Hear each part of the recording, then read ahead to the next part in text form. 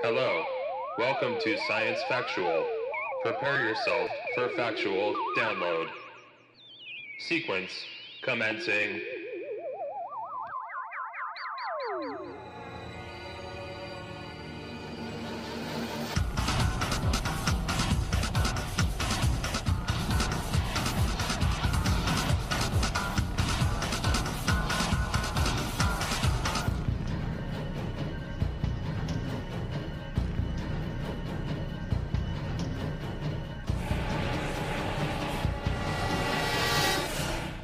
Is any 90s sci-fi movie really complete without a track by Orbital? I mean, really. I love how neither the theatrical trailer nor the music in this movie really allude to the insanity featured within the trans-dimensional headfuck that is Event Horizon. This past weekend, October 21st to the 23rd, was the Dark Arts Festival right here in Portland, Oregon at both Kelly's Olympian and the Fourth Wall PDX, hosted by the Dark Lord himself, Michael Garcia. Major shout out to him, Emma Jonas, Leanne Weidlich, plus all the staff and performers who made the Dark Arts Festival super rad. For this special episode of Science Factual, I'm your host Reese Hendrick, and we're going to go interview heavy because I got to sit down with one of my favorite people in the solar system, Billy Chambers. We got into some deleted footage from the movie before a great interview with a live audience, plus a roundtable discussion about whether or not Event Horizon is science fiction horror or horror science fiction. Oh, and make sure to stick around for the end of the episode because I have a great set from Billy over at Al's Den in downtown Portland. But before all of that blood-soaked, entrail-laced goodness, you know I have to issue a black hole of a spoiler alert. Spoiler alert. If you haven't seen Event Horizon, you're going to hell. But when you get there, you're going to get great seats to some of the goriest movie scenes 90s sci-fi has to offer. Jealous. I've only seen it on Blu-ray. I'll be doing a synopsis of the film as well as some facts, but I really want to get into some deleted scenes and alternate endings because the true gore, much like the Holy Grail, is perhaps lost forever. Or really is only available in poor quality VHS format. By the way, that's two movies this month so far that we've covered by Paul W.S. Anderson, the other being the installments in the Resident Evil franchise with Jasmine Nothing for episode 48, so go check that out if you're into zombies. In case it's been since 1997 that you've seen this movie, or like me, at an entirely inappropriate age, here's a quick overview of the film before getting into the main story plot.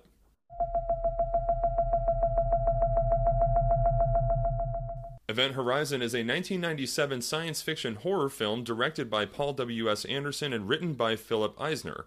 It stars Lawrence Fishburne, Sam Neill, Kathleen Quinlan, and Jolie Richardson. Set in 2047, it follows a crew of astronauts sent on a rescue mission after a missing spaceship, the Event Horizon, spontaneously appears in orbit around Neptune. The film had a troubled production, with filming and editing rushed by Paramount Pictures when it became clear that Titanic would not meet its projected release time. The original 130-minute cut of the film was heavily edited by the studio's demand, much to Anderson's consternation. On release, the film was a commercial and critical failure, grossing only $42 million on a $60 million project budget. However, it began to sell well on home video. Its initial DVD release sold so well that Paramount contacted Anderson to begin working on a restoration of the deleted footage, but it had been either lost or destroyed. In the years since, the film has slowly built a cult following and is referenced in other works of popular culture. After Mortal Kombat from 1995 was a commercial success in the United States, English director Paul W.S. Anderson was inundated with screenplay offers as well as the opportunity to direct the Mortal Kombat sequel, Mortal Kombat Annihilation, and the X-Men film that was released in 2000. He turned down the offers in favor of making an R-rated horror film, wanting to shift away from making another PG-13 film. Paramount Pictures sent him Philip Eisner's original script for Event Horizon, which they had been trying to develop with producers Lawrence Gordon and Lloyd Levin. According to Eisner, he first pitched the concept to Gordon as a, quote, haunted house story set in space, which the producer thought had potential. Luckily, said Eisner, he liked the idea enough to trust me to do it. Anderson's initial reaction to the script was that it bore a striking resemblance to Alien from 1979. Producer and longtime collaborator Jeremy Bolt felt that it was a terrific concept, but was very dense in terms of length and the storyline was, quote, a bit lost. Anderson didn't want to direct a mimicry of Aliens, so he gave the script a major rewrite. He incorporated significant influences of moderately successful horror films such as Robert Wise's The Haunting and Kubrick's The Shining because they created suspense from the unknown. The evil presence was hidden from the viewer, and their endings included ambiguities of perception in the audience. He said he was also interested in the concept of hell and of the ship itself being possessed rather than going, oh, it's an alien consciousness that's doing this, and added these to the script. Screenwriter Philip Eisner acknowledged that Warhammer 40,000 influenced the story. In the setting of Warhammer 40,000, spaceships travel the galaxy by passing through the warp, a parallel dimension where faster-than-light travel is possible, conceptually similar to hyperspace in Star Wars, but which is also inhabited by evil spirits that can infiltrate the ship and possess the crew if said ship isn't properly shielded. Fans consider Event Horizon to be an unofficial prequel to Warhammer 40,000 when humankind discovers the warp and learns of its dangers the hard way. Alright, here's a more detailed breakdown of the cast. We have Lawrence Fishburne as Captain S.J. Miller, commanding officer of the Lewis and Clark. Arnold Schwarzenegger, Tommy Lee Jones, and Bruce Willis were all considered for the role of Captain Miller, but I'm sure glad that Lawrence Fishburne got it. We have Sam Neill as Dr. William G. Weir, designer of the Event Horizon. Kathleen Quinlan as Peters, the medical technician of the Lewis and Clark. Jolie Richardson as Lieutenant M.L. Stark, communications and executive officer of the Lewis and Clark. Richard T. Jones as T.F. Cooper, rescue technician. Jack Noseworthy as Ensign F.M. Justin. And Jason Isaacs as DJ. Alright folks, how's about we take a nice little trip through space-time right into Los Angeles? I mean hell, sorry.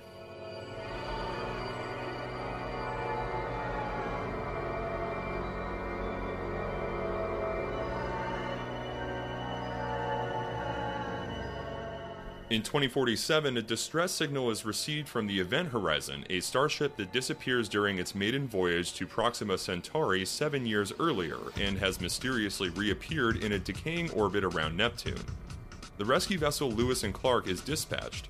Its crew, Captain Miller, second-in-command Lieutenant Stark, pilot Smith, medical technician Peters, engineer Ensign Justin, Dr. DJ, and rescue technician Cooper, is joined by Dr. William Weir, the Event Horizon's designer.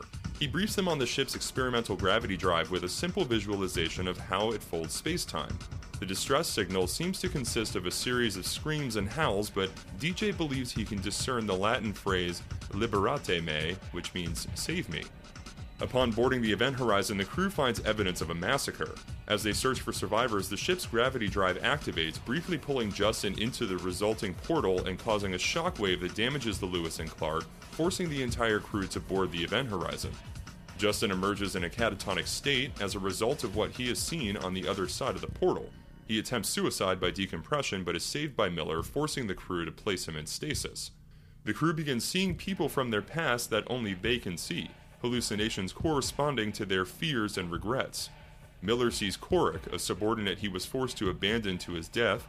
Peter sees her son, who she left with her ex-husband, with his legs covered in bloody lesions, and Weir sees an eyeless version of his late wife who killed herself, urging him to join her.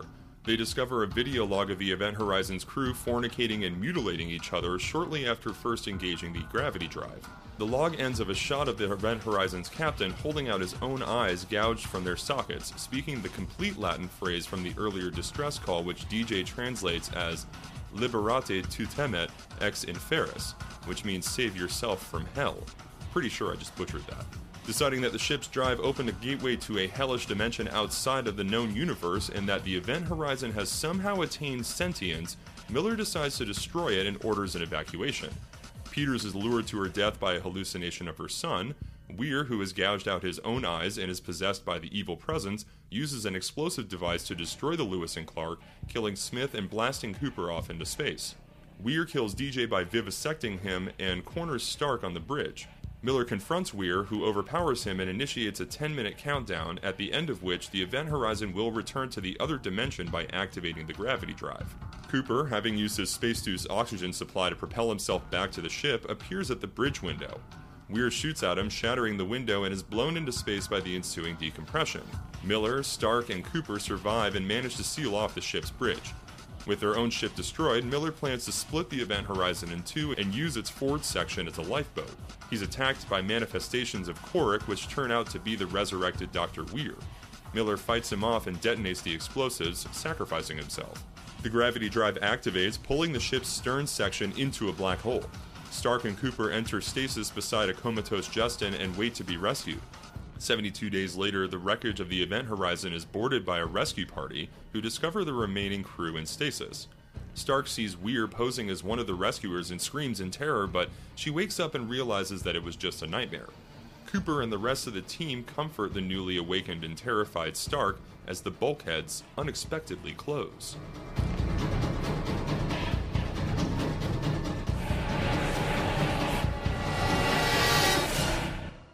Alright, this is what we've all been waiting for. Let's get into these deleted scenes. And I'm going to post a link to a YouTube video that contains the clips along with insights from Paul W.S. Anderson. Up first, we have the meeting scene between Weir and some people in charge of the mission where they talk about Event Horizon. We also get some more backstory for Justin and Cooper. It was explained that Justin has always been fascinated by the Event Horizon, providing a much stronger explanation for why he enters the black hole when he's finally on board. Cooper's greatest fear was losing someone close to him, which is represented in the film by the unfortunate accident that claims Justin. Deleted backstory that hints to a previous romance between Stark and Miller occurs. Miller finds a ripped-out tooth floating around in Event Horizon, although a version of that scene does make the movie. More scenes explaining what exactly the gateway to the hellish black hole dimension is. There's a longer version of the scene where Peters hallucinates her son with his legs all mangled, with maggots all over them, and Anderson claimed that the maggot shot was so particularly sickening that it took people too far out of the movie to be effective. After Justin almost died and is in the water tank, Weir has hallucinations where Justin turns into his wife Claire, who comes out and looks at him. The scene was included in the first two test screening versions of the movie, but didn't make the final cut. There's a scene where Weir remembers his wife Claire committing suicide, which was originally longer and far bloodier than her just slitting her wrists in the tub. Now, the infamous blood orgy video was also much longer. Parts which are still in the scene, like the one of the crew members sticking his fingers deep into the other one's eyes, and a female crew member sodomizing a male crew member with an iron pipe, were even more violent in original versions of the scene. There were also a lot more extended shots of the Event Horizon crew naked and covered in blood, having violent sex and raping and eating each other, a more graphic version of the scene where a crewman pulls his own intestines out of his mouth, and one crew member is held and stabbed in the back of the head with a spike while part of his mouth and teeth pop out. Another crew member is crawling on the floor while others are hitting his legs with steel bars, smashing them to pieces as he screams and is crawling away, leaving bloody pieces of his own legs behind. One woman has screws drilled into her teeth. Another woman is restrained while one of her arms is broken and torn off with a hunk of metal. One more woman has her breasts mauled and then ripped off and eaten by another crew member, but some other parts of that scene were cut as well. The reason why this scene disturbed the test audience was because the filmmakers, in order to make the scene look more realistic and therefore a lot more violent, hired real-life amputees for special effects scenes where the Event Horizon crew members had their body parts damaged in various ways, and porn actors were hired to make the sex and rape scenes far more graphic. According to producer Jeremy Bolt and director Paul W.S. Anderson, during the screening of a rough cut of the movie, some audience members started fainting while watching this particular scene. There was also more backstory for DJ, explaining that the scar on his chest came from childhood surgery that had gone wrong. Since then, his biggest fear is being dissected alive, which comes true in the end. The scene where Miller finds DJ cut open and hanging was longer, and it had more shots of his guts out on the operating table. The scene where the cryo chamber is filling with blood originally had a part where Weir's hand pounds against the glass from the inside and smashes the chamber, letting the blood out. Then, as Cooper is helping Stark to escape, a mutilated and naked Weir is climbing from the ladder upside down behind them. Serious Exorcist vibes.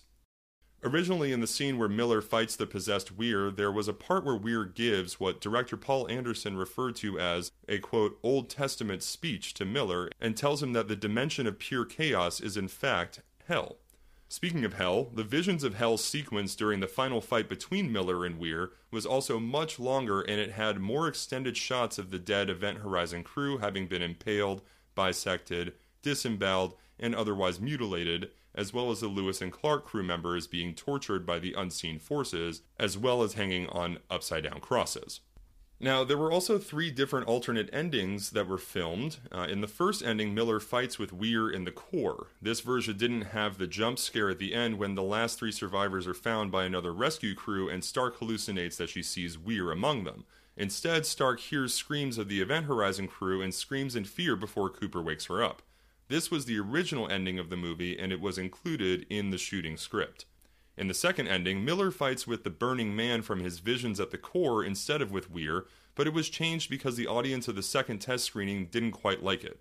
This was the original ending. Now, the third ending that was used in the final cut is a combination of the first 2 endings. Instead of fighting the Burning Man outright, Miller fights with Weir, and the jump scare was included at the very end of the movie. Here are some maggot-infested trivia facts from IMDb about the film, which was originally set to be titled The Stars, My Destination. The script originally described the Gateway machine as a smooth and featureless black orb 10 meters in diameter, suspended in midair between large rotating mechanical arms. It was also said to contain a stable black hole with it at all times, as opposed to briefly creating a temporary one. Paul W.S. Anderson decided to redesign it to involve interlocking circles as an homage to the puzzle box in Hellraiser, which served as inspiration. Clive Barker was also consulted heavily during pre-production, and it shows. The visions from Hell and the ship's video log were inspired by works from the 16th century Renaissance painters Hieronymus Bosch and Peter Bruegel, which director Paul W.S. Anderson saw while he was touring art galleries with his production designer. Anderson was fascinated by these paintings as the makers clearly believed in the reality of Hell as the complete antithesis of heaven, and the images that they created were terrifying and beautiful at the same time. Anderson said that these scenes were filmed at the end of production with a similar unit, so studio executives probably never bothered to screen them beforehand, thinking they were just insert shots. He said that when the executives saw a screening of a rough edit, they were very shocked, and some in fact fainted, just like test audiences. You can see that the model of the Event Horizon includes a complete X-wing from Star Wars as part of an antenna array. The model is visible on the lower portion of the Event Horizon during the first flyby of the Lewis and Clark. Sam Neill requested that the Union Jack on an Australian flag patch should be replaced with an Aboriginal flag, the way he thought it would look and should look in both 2022 and in 2047. When Dr. Weir opens the blinds in his room during the opening sequence of the film, a whooshing sound effect can be heard. This sound effect is taken from the video game Doom 1993 and is heard when the player opens a door. The airlock the Lewis and Clark docks at is the very unlucky number in this case, 13, which is shown in Roman numerals. The filming of the gravity drive on fire caused a real fire that partially destroyed the set. A different set had to be built quickly while the old one was being repaired. In the end, the repaired set was only used for an additional day of filming. Among those in the audience in 1997 was Galaxy Quest screenwriter Robert Gordon, who was amused enough by the notion of the meat grinder tunnel that, in response, he created Galaxy Quest's infamous corridor filled with chompers. The scene in which Weir explains how to bend space and time in order to travel huge interstellar distances is paraphrased in Interstellar. Ramelli uses the exact same demonstration to illustrate the theory, folding a piece of paper and pushing a pen through it, just as Weir did as he was explaining the concept to Cooper. Now, there are a bunch of references to Event Horizon in pop culture, so definitely keep your eyes peeled for those hellscapes we all know and love. But for now, it's time to open up a portal to the fourth Wall PDX for this awesome interview at the Dark Arts Festival.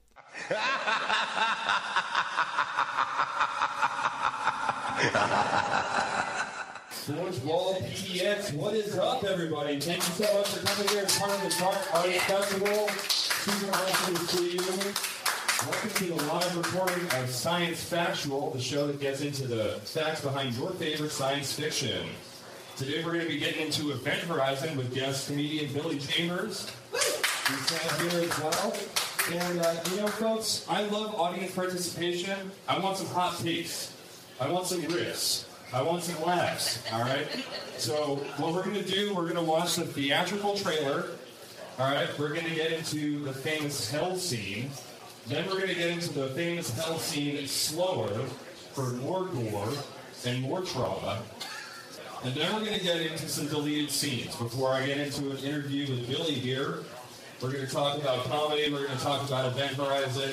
So strap in, strap on, whatever you want to do. Preferably. Yeah, both preferably. This here is the promo for Science Factual episode 50. That's 50 weeks in a row. Infinite Brilliant, Infinite Chambers, which is literally what my dreamscape is like. That's so terrifying. Sorry, honey. My beautiful wife Amanda is here as well. Go around and talk to my wife. No one she forgot me once, she'll do it again. It won't last. Not your marriage. I'm so sorry. If it were more comfortable, not even. All right, on that note, let's kick things off. I was supposed to watch this movie a couple nights ago. Oh, that's true. Okay, this is an admission. Billy and I were supposed to, we had a date to watch this movie, and I stood him up. He told me that we were not going to be able to do this about 15 minutes before it was supposed to have started. Literally 15 minutes. You act so I wasn't even in the car. It wasn't like, oh my god, there's so much traffic, I can't do this. It was like... Yeah, no, it was just like... a complete ditch. Oh, man. 3 hours later. Thank you so much for being here. I almost wasn't. Just because I am petty before a fan of movies, so.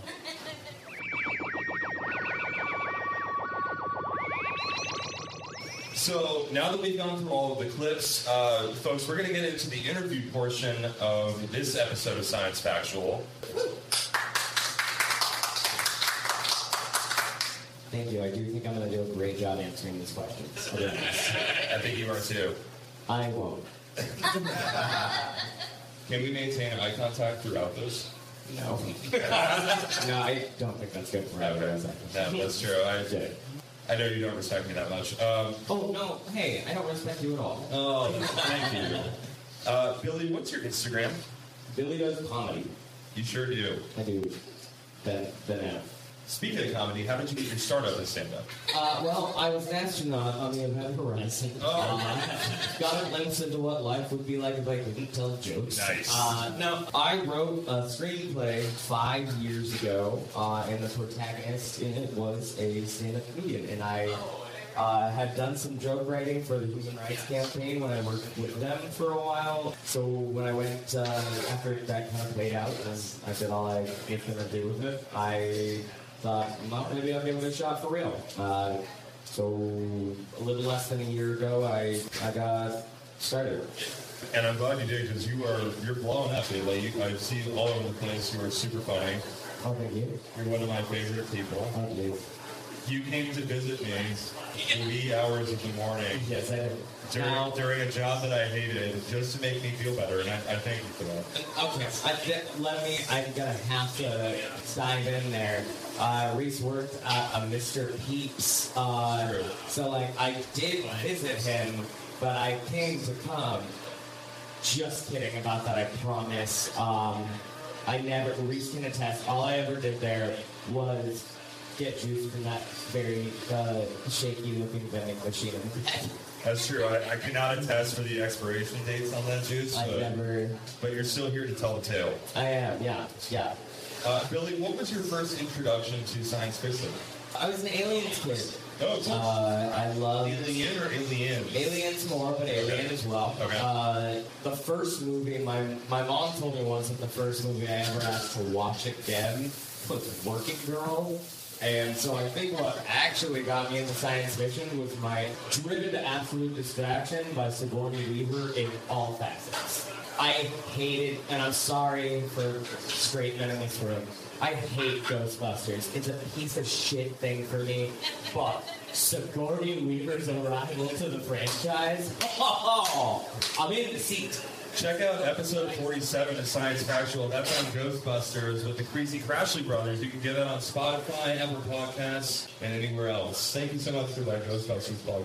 You don't need my validation for Ghostbusters. Ghostbusters is doing fine without my support. That's so true. R.I.P. Did you like the Melissa McCarthy version? I did, yeah. Afterlife, yeah. I don't believe it. I'm kidding. I did. Kate McKinnon was my favorite. Oh, Kristen Wiig was the best part of it. Actually, you know what? The best scene in that movie was when Cecily Strong was watching Kristen Wiig trying to get into that cafe, and she keeps thinking, like, she keeps trying to open the window, and she's like, oh no, she thinks that's a door. Oh no, she thinks all goes indoors. That's not good. She's a scientist. Classic Kristen Wiig. What about Event Horizon? When did you first come across? You said you saw this when you were 13. I think I was probably like 11 to 13, somewhere in there. Right in the sweet spot for laying down the trauma in one psyche. I had an uncle who really it's not gonna go that way.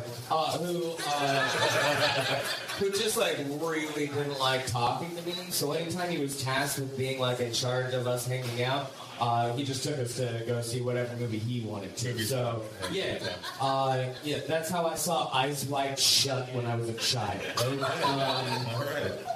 Mine was Porky's. My inappropriate movie was Porky's. Oh, it's crazy. What's so cool about that is that Kubrick was such a shapeshifter. That's so true, yeah. What a dynamic director. But yeah, my uncle brought me to go see Event Horizon before he and his friends played D&D. And I didn't go with any expectation because I didn't know what was going on. But I do remember being horrifically scarred by the movie. Yeah. He told me we were going to go see an action movie about space. And my experience with that was hopefully I'll get another scene where Ben Affleck's jawline is just resting on a very average-looking girl, and that made me feel like I had a shot. Was that a deep cut Armageddon reference? That was a deep cut Chasing Amy. No. Oh, okay. It wasn't Armageddon.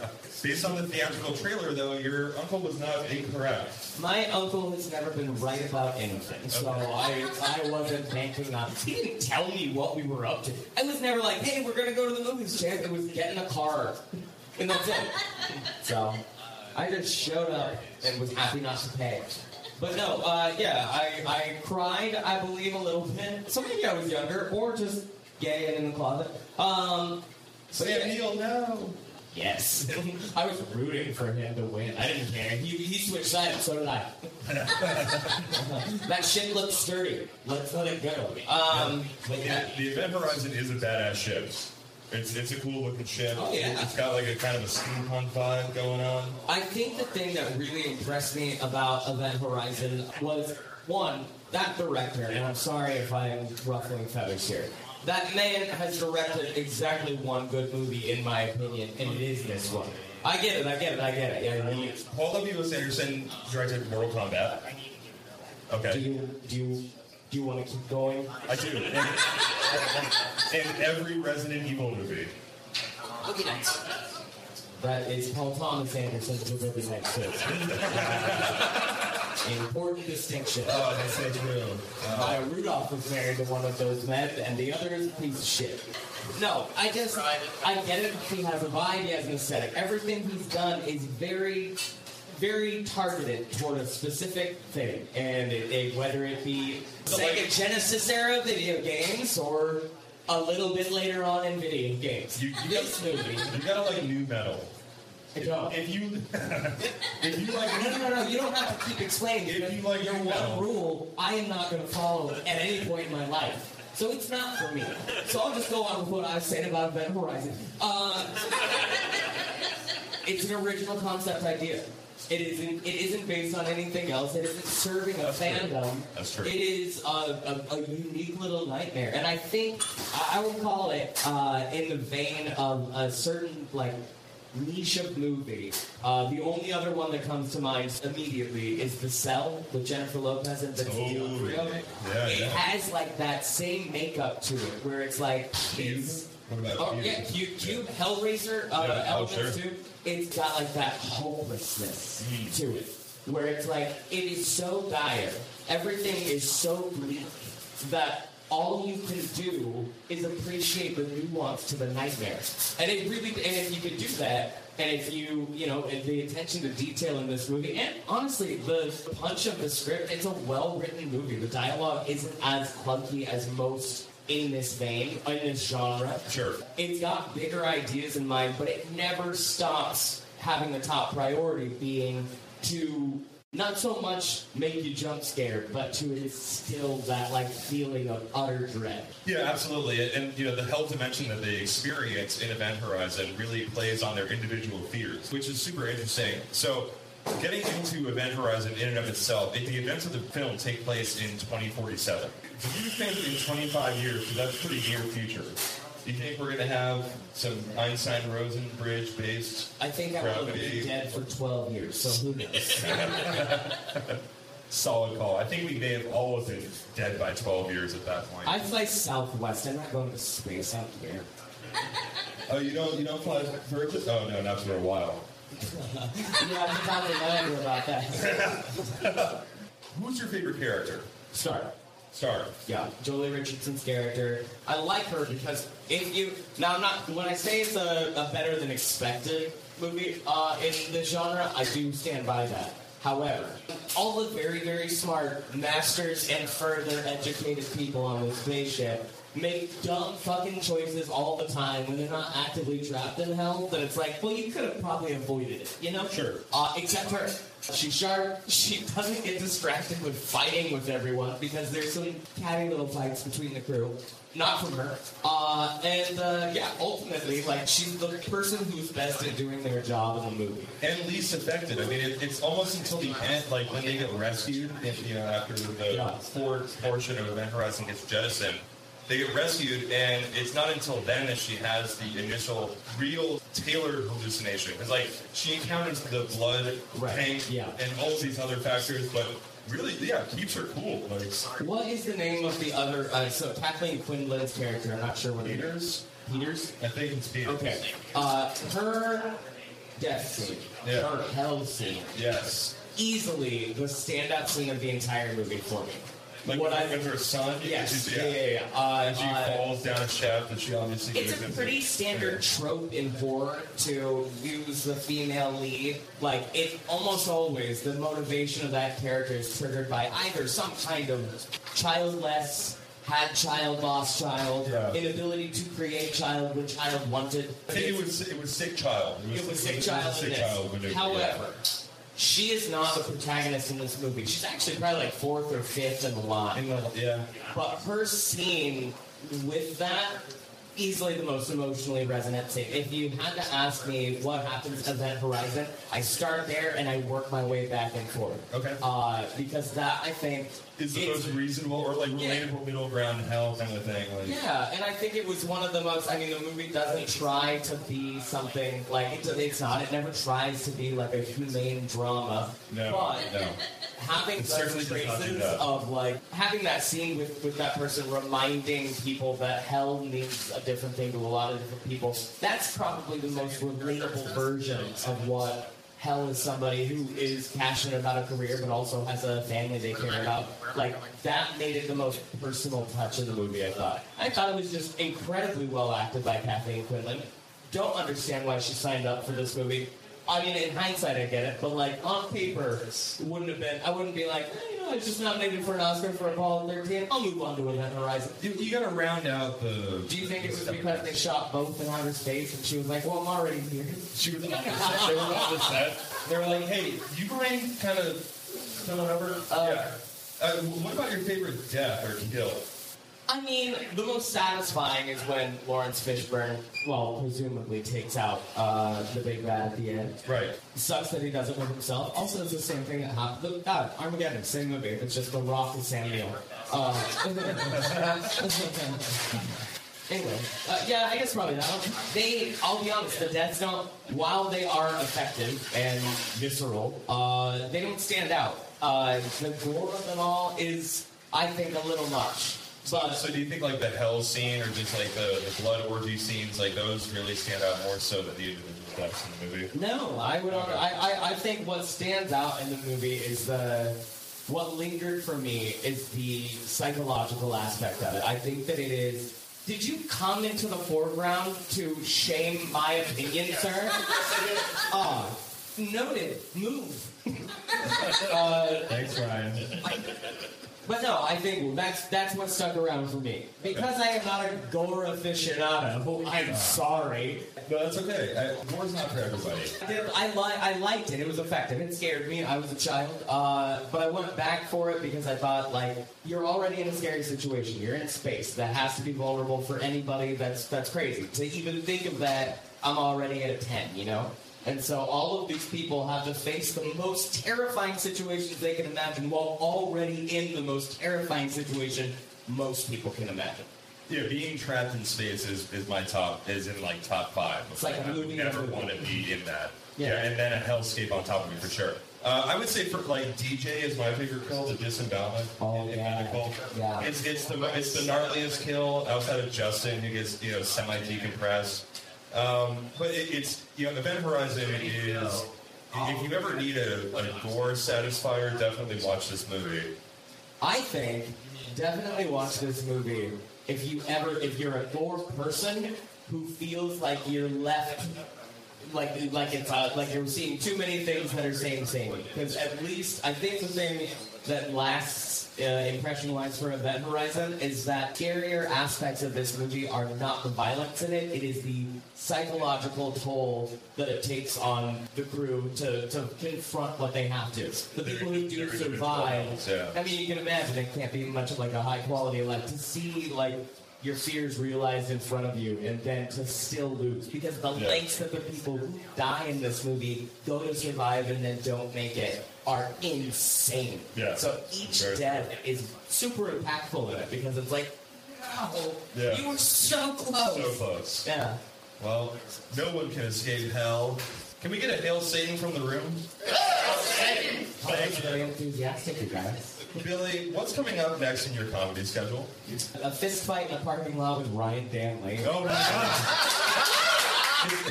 It's the important showdown everybody's been waiting for. This is Ryan's Event Horizon. I'm on Suki's on Tuesday. Mega Suki's. Mega Suki's. I'll be Crazy Crashly Brothers. The Crazy Crashly, the Ghostbusters fame. Well, tell us a little bit about who's on top. Oh, Is it me this time? if you ever show up, Tan, my roommate, and fellow Portland comedian Tanner Torkelson, and I have a podcast called Who's the Top, and we release every Tuesday morning, and we just released our first episode with a guest. It was Tori Ward, and then favorite joke teller, and then this week we will be recording with Jake Silverman. So awesome, love Jake. He was on episode 17 of Science Factual for Watchmen. And I'll be talking with Gene DeWeber, who's coming up on the podcast schedule here at Dark Arts about Doomsday Clock. We're going to be talking about Doomsday Clock on OCD. That's funny because my friend and comedian Emma Jonas is sitting behind me, and right after this, we're going to have a conversation about terms of endearment. So, super relatable. Yeah, goriest movie with Shirley MacLaine ever. Super gore. Love it. Well, Billy, thanks so much for joining me. Thank you for having me. Thank you, everybody here, for joining us and watching Event Horizon and Wall PDX.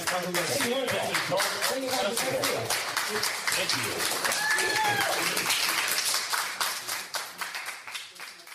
you. After we wrapped up the show, a few of us gathered outside to determine whether or not Event Horizon is considered science fiction horror or horror science fiction. What do you think? I don't think that science fiction as a structure is necessarily a thing. I think that the structure is a very horror structure because horror as a genre has bones. Science fiction is a thing that really does well at blending with other things, and I don't know that there is a set of bones. I mean, if you look at like the range of like Arthur C. Clarke through to like the original series of Star Trek, that is science fiction while being nothing but science fiction. But for the most part, science fiction, it doesn't have like a set of things. I highly disagree. Science fiction relies on pseudoscience in order for it to be a science fiction property. That's 100% what this was. I agree. Okay, so this is the question. All right, we're going to do a roundtable answers. Is Event Horizon science fiction horror, or is it horror science fiction? Ryan Danley, go. Oh, it is horror science fiction, as it is a horror movie first, using the plot device of a outer space thing to open up the hell realm. It is a classic horror trope, as in they are stuck someplace that is filled with hell. My opinion, horror will always be the battle between good and evil, and a persistent evil at that. Okay. I will say that it is horror first, set in a science fiction world. Okay, Brandon Way Little. Yeah, Brandon Wayne Little, episode 35. That's right. I say, The Running Man. that's how I introduce myself to people. Is episode 35 of Reese's podcast. Should be. No, I say it's sci-fi that goes into horror. It's a sci-fi movie that becomes a horror film. Okay. It changes genre. A sci-fi movie that doesn't go into horror? Back to the Future? Cocoon. That was quick. Okay. Noah Lynch. From the book report, that's how I introduced myself. Noah Lynch from the book report, that's right. No, absolutely. No, I mean, like, it's set on a spaceship. There is not a shot in the entire film that is not obviously science fiction. So that's my take, and that's Sharon O'Neill. I'm going to have to disagree with you on that because there is a Jason movie set on a space station. Jason X. based on a true story. Jason X. Yeah, so True. I'm going to have to agree. Sam Neill.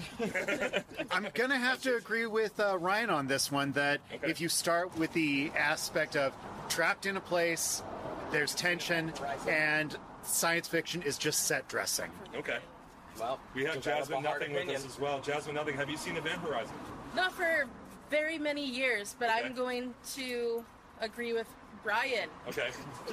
Solid, Whatever Brian says. solid answer. Billy Chambers, science fiction horror or horror science fiction? I'm going to also allow everyone to have agreed with me by way of Ryan. I said it first.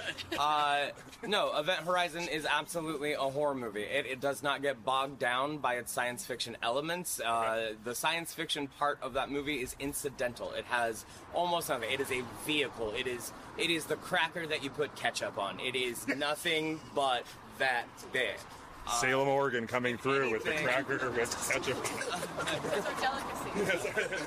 Yeah. I do think it really is just a way to make the idea of nightmare hell as a trapped eternity seem more realistic, if anything else, because it's like, okay, you don't know space, we're going to take you out to it because you can't prove that out there's not another dimension that's just hell.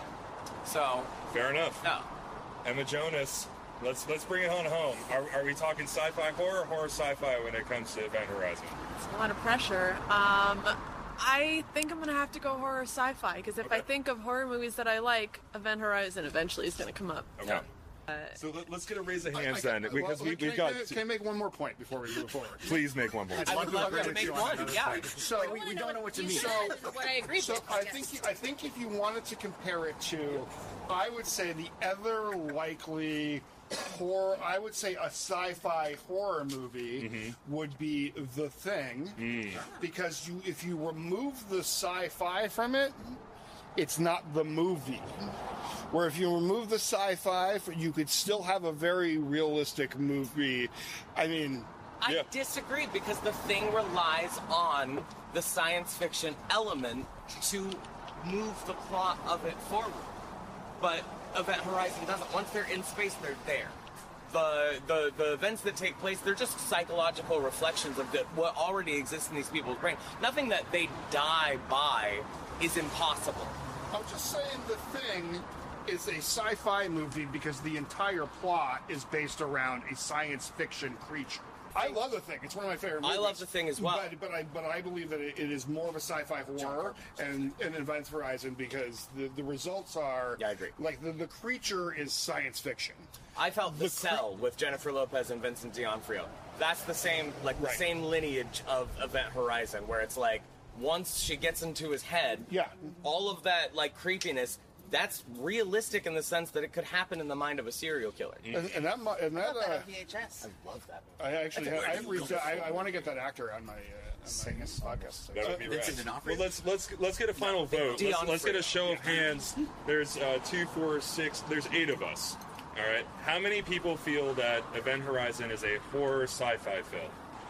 Did you hear that? We've got 5. You hear those hands? We've got 5. Oh wait. I don't care if I'm the odd man out. I've heard all the arguments. Oh, I stand by shit. I'm being a contrarian. Contrarian is a stretch. Yeah, well, I love a good contrarian. My guy who writes All video right, games. well, I'm going to go with a relatively split decision. I'll leave it up to you, the listener, to check out what you think about numerically, Event it's not. Horizon. It's a win. Don't do it. Don't do it. We're in America. We're a democracy. It's a win for horror, but it's fine. I mean,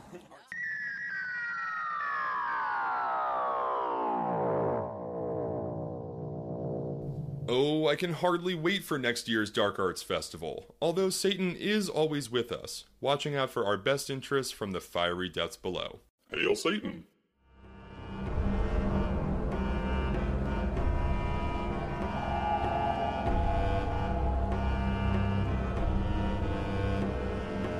Next week wraps up Spooky Month, unfortunately, which should really be 2 months, taking over November as well. It would be so awesome to have a giant spooky feast instead of celebrating colonizers who be colonizing.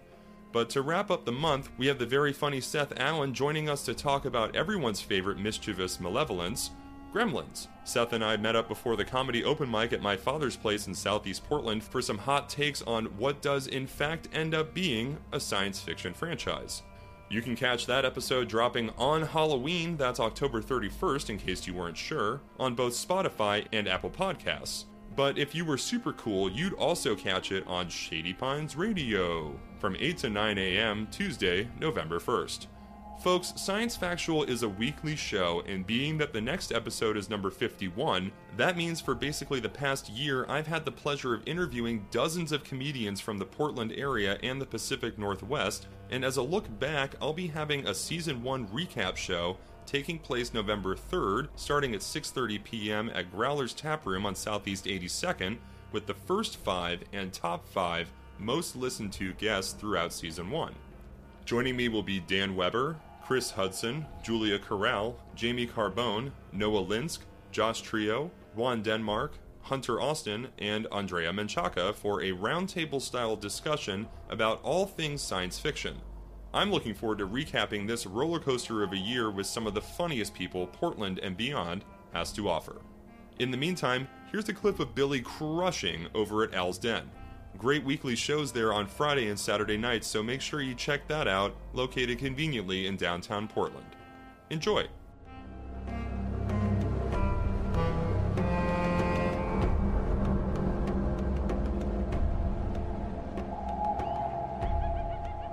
Hi, Al's Den. How are you guys? Okay, fine again. Sorry, I'm 5'4" 3/4. We're a little more sensitive down here. Man, I love that he was talking about the plight of a 5'6" man. What I wouldn't do! You know what I found out faster than anything else after I came out? Gay men will do a lot to suck a dick. You know what they don't do to find out if that's the dick they want to suck? Crouch. No super hot 6'2" hottie is leaving at last call just being like, well, one more sweet. Sorry about your daughter asking about sex. I guess that's hard too. I'm kidding. Obviously, I don't have any kids. Although, let me guarantee you, I am having sex like I'm trying to get pregnant.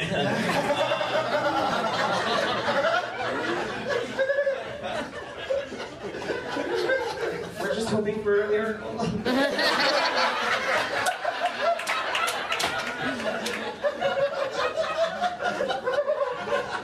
What I've told you in that is that I am both an insufferable gay guy and kind of a misogynist. Oh man, it's always who you least expect, I hear. I didn't listen too closely when they said it because it was a girl. Okay. I promise I have no respect for men whatsoever. So it's not bad, including myself. You should know that just by stuff I've talked about already. This is my first night as a Portland resident. Literally, today was the big... Thank you. Thank you. I hope I look like somebody who does not know what Walmart's generic brand is called. I feel like that's the litmus for Portlanders on this. Do they know it's great value?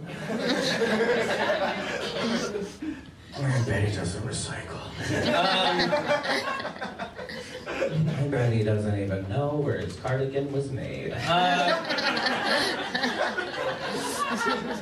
I moved here from Salem. Yep, that's about the response. One person laughing.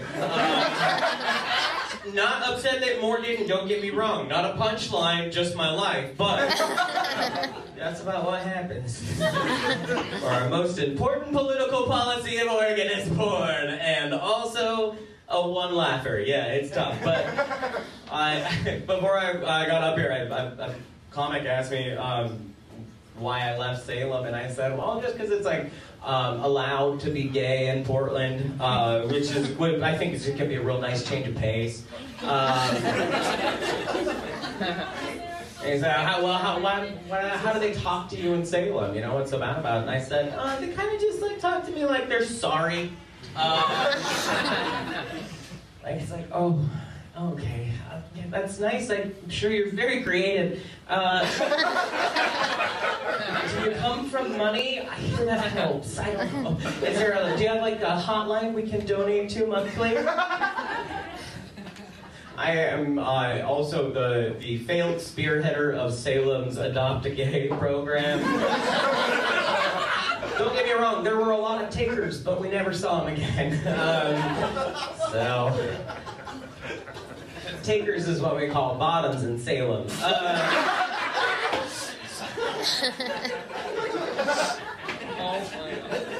So I think I brought it up, but I'm a gay. I say I'm a gay and not just I'm gay because I do comedy in Salem and surrounding areas a bunch, and I think that's how they talk about me when I leave the room. I think a lot of men named Spencer go home to their wives and say, hey, there's a guy on stage tonight. He's a gay. Pretty funny though, told jokes like a normal. I like to make real intense eye contact with somebody who gets on. Yeah, you know where I have to go. With somebody who gets. Is this gonna make noise? No. With somebody who gets uncomfortable when I say that part. Oh man, I saw this guy in the bathroom earlier too. Hell yeah, this is exactly where I hope this never. No.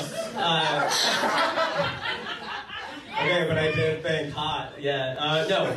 I like to walk up to that person. I like to say, does that joke make you feel uncomfortable? Is it because it's your first time seeing one of us in the wild? Are you a little scared? Did you bring a little bag of peanuts to feed us through the car window? I worry about shitting on dicks a lot. Anybody else? My bud?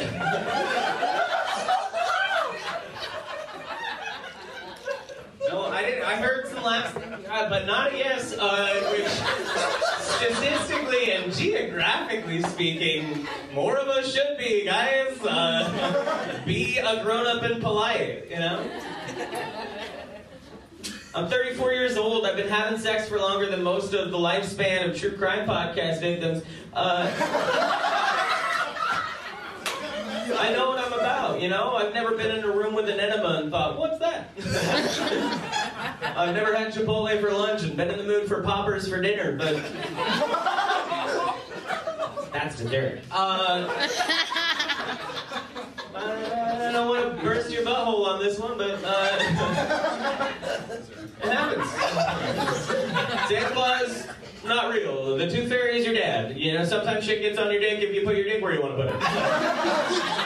No one gets to stay in the Neverland forever, Peter Pan.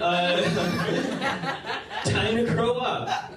I told that joke to a bunch of 10-year-olds in Eugene at Pride. I changed shitting to pooping and pee-pee, or dicks to pee-pee. So I said I worry about shit or pooping out pee-pee. Didn't make it better. It was a big surprise. I stopped in the middle though because I couldn't tell those 10-year-olds that Santa Claus wasn't real. And as somebody who always assumed they'd be a woman who had abortions for fun, it's more than I ever knew I cared about kids. Guys, you've been amazing. Thank you so much.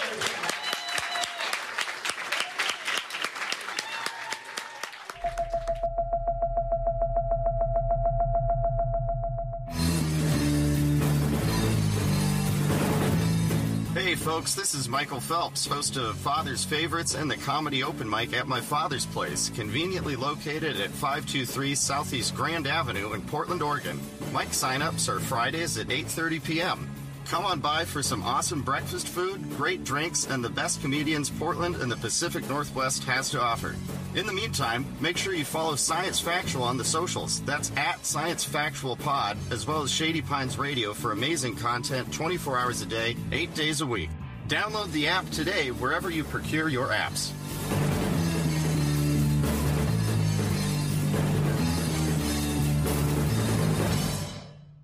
You're listening to ShadyPinesRadio.com. Here's the lineup for Tuesday. Starting at 8 a.m., Science Factual with Reese Hendrick.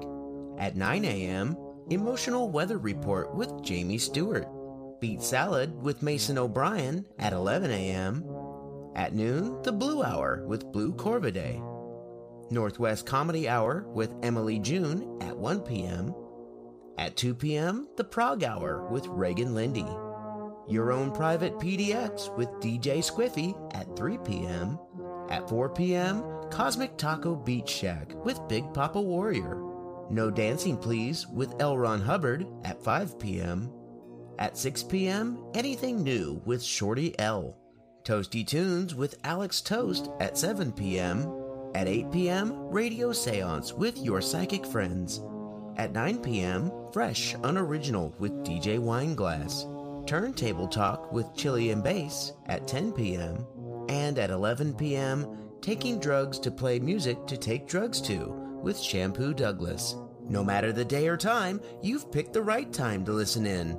Thanks for listening, and tell others.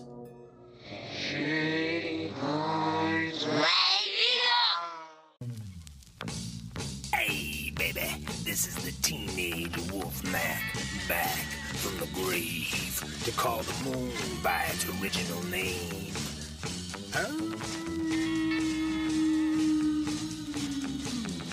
That's right, it's getting spooky-ooky in the pines. This October 29th, the freaks are coming out one way or the other.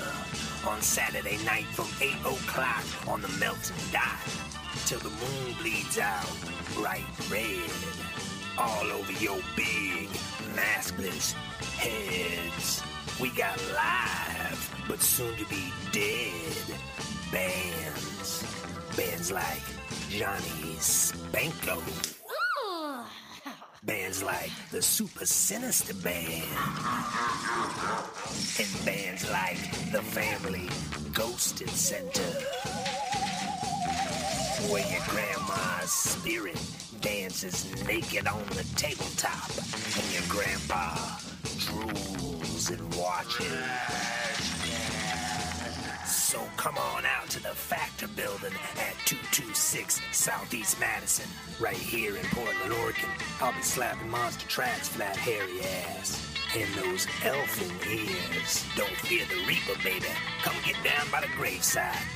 And Saturday, October 29th, in the Spooky Pines, where it's all with your nasty head. You can get your tickets online right now and get entered into our death raffle. If you win, you don't die, but you do get some cool, shady stuff. So get your tickets to the graveside, get down, and come get down with us nuts. Gotta give a big shout out to Rational Unicorn Legal Services for sponsoring this spooky event. We'll see you this Saturday with or without a mask.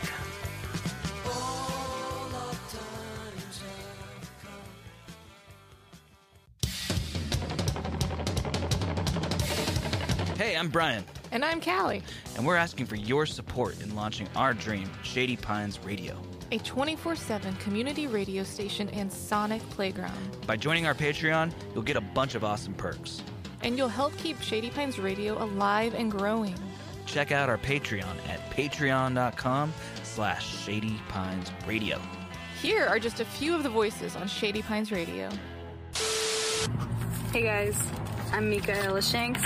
And this is Curtis Copenhagen. Curtis Copenhagen here. I'm Moonlit Britt. Hey, this is Stephen Hamilton. I'm Poor Boy. It's Jackie B at your controls. This is Zane with the Smoke Break. Hi, I'm BJ Chip. I'm Camille Rose. And I'm Ashley Elizabeth. I'm Callie. And I'm Brian. I'm Mac. And I'm Austin. This is Speedy Boogie. Tay Robin. Mark Sangeloni. Bob Sterry. And Louise Sterry. Jeffrey Swiss. I'm Zachary. Hey, this is Greg. This is Dan. James Kemp here. Alex Toast. And that is DJ Fish. Featuring the music of folks of color, women, LGBTQ. We talk about the highs and the lows of society. We have a drink. We go on an adventure. Playing your songs. Local independent artists. Summer jams and good vibes. Demos, deep cuts. Strictly reggae, rub-a-dub, Folk punk. Psych rock. Spirit guides, crystals. Math rock. Hip hop. Rock and roll music. a little mediocre banter in between. Sports radio talk show. It's a show where we get to know each other a little bit better, 5 minutes at a time. It's a new take on the old-time variety show. It's groovy. It's groovy. It's the music. It's groovy. Come have a listen on Shady Pines Radio. Shady Pines Radio. Shady Pines Radio. Help us keep this boat afloat at patreon.com/shadypinesradio.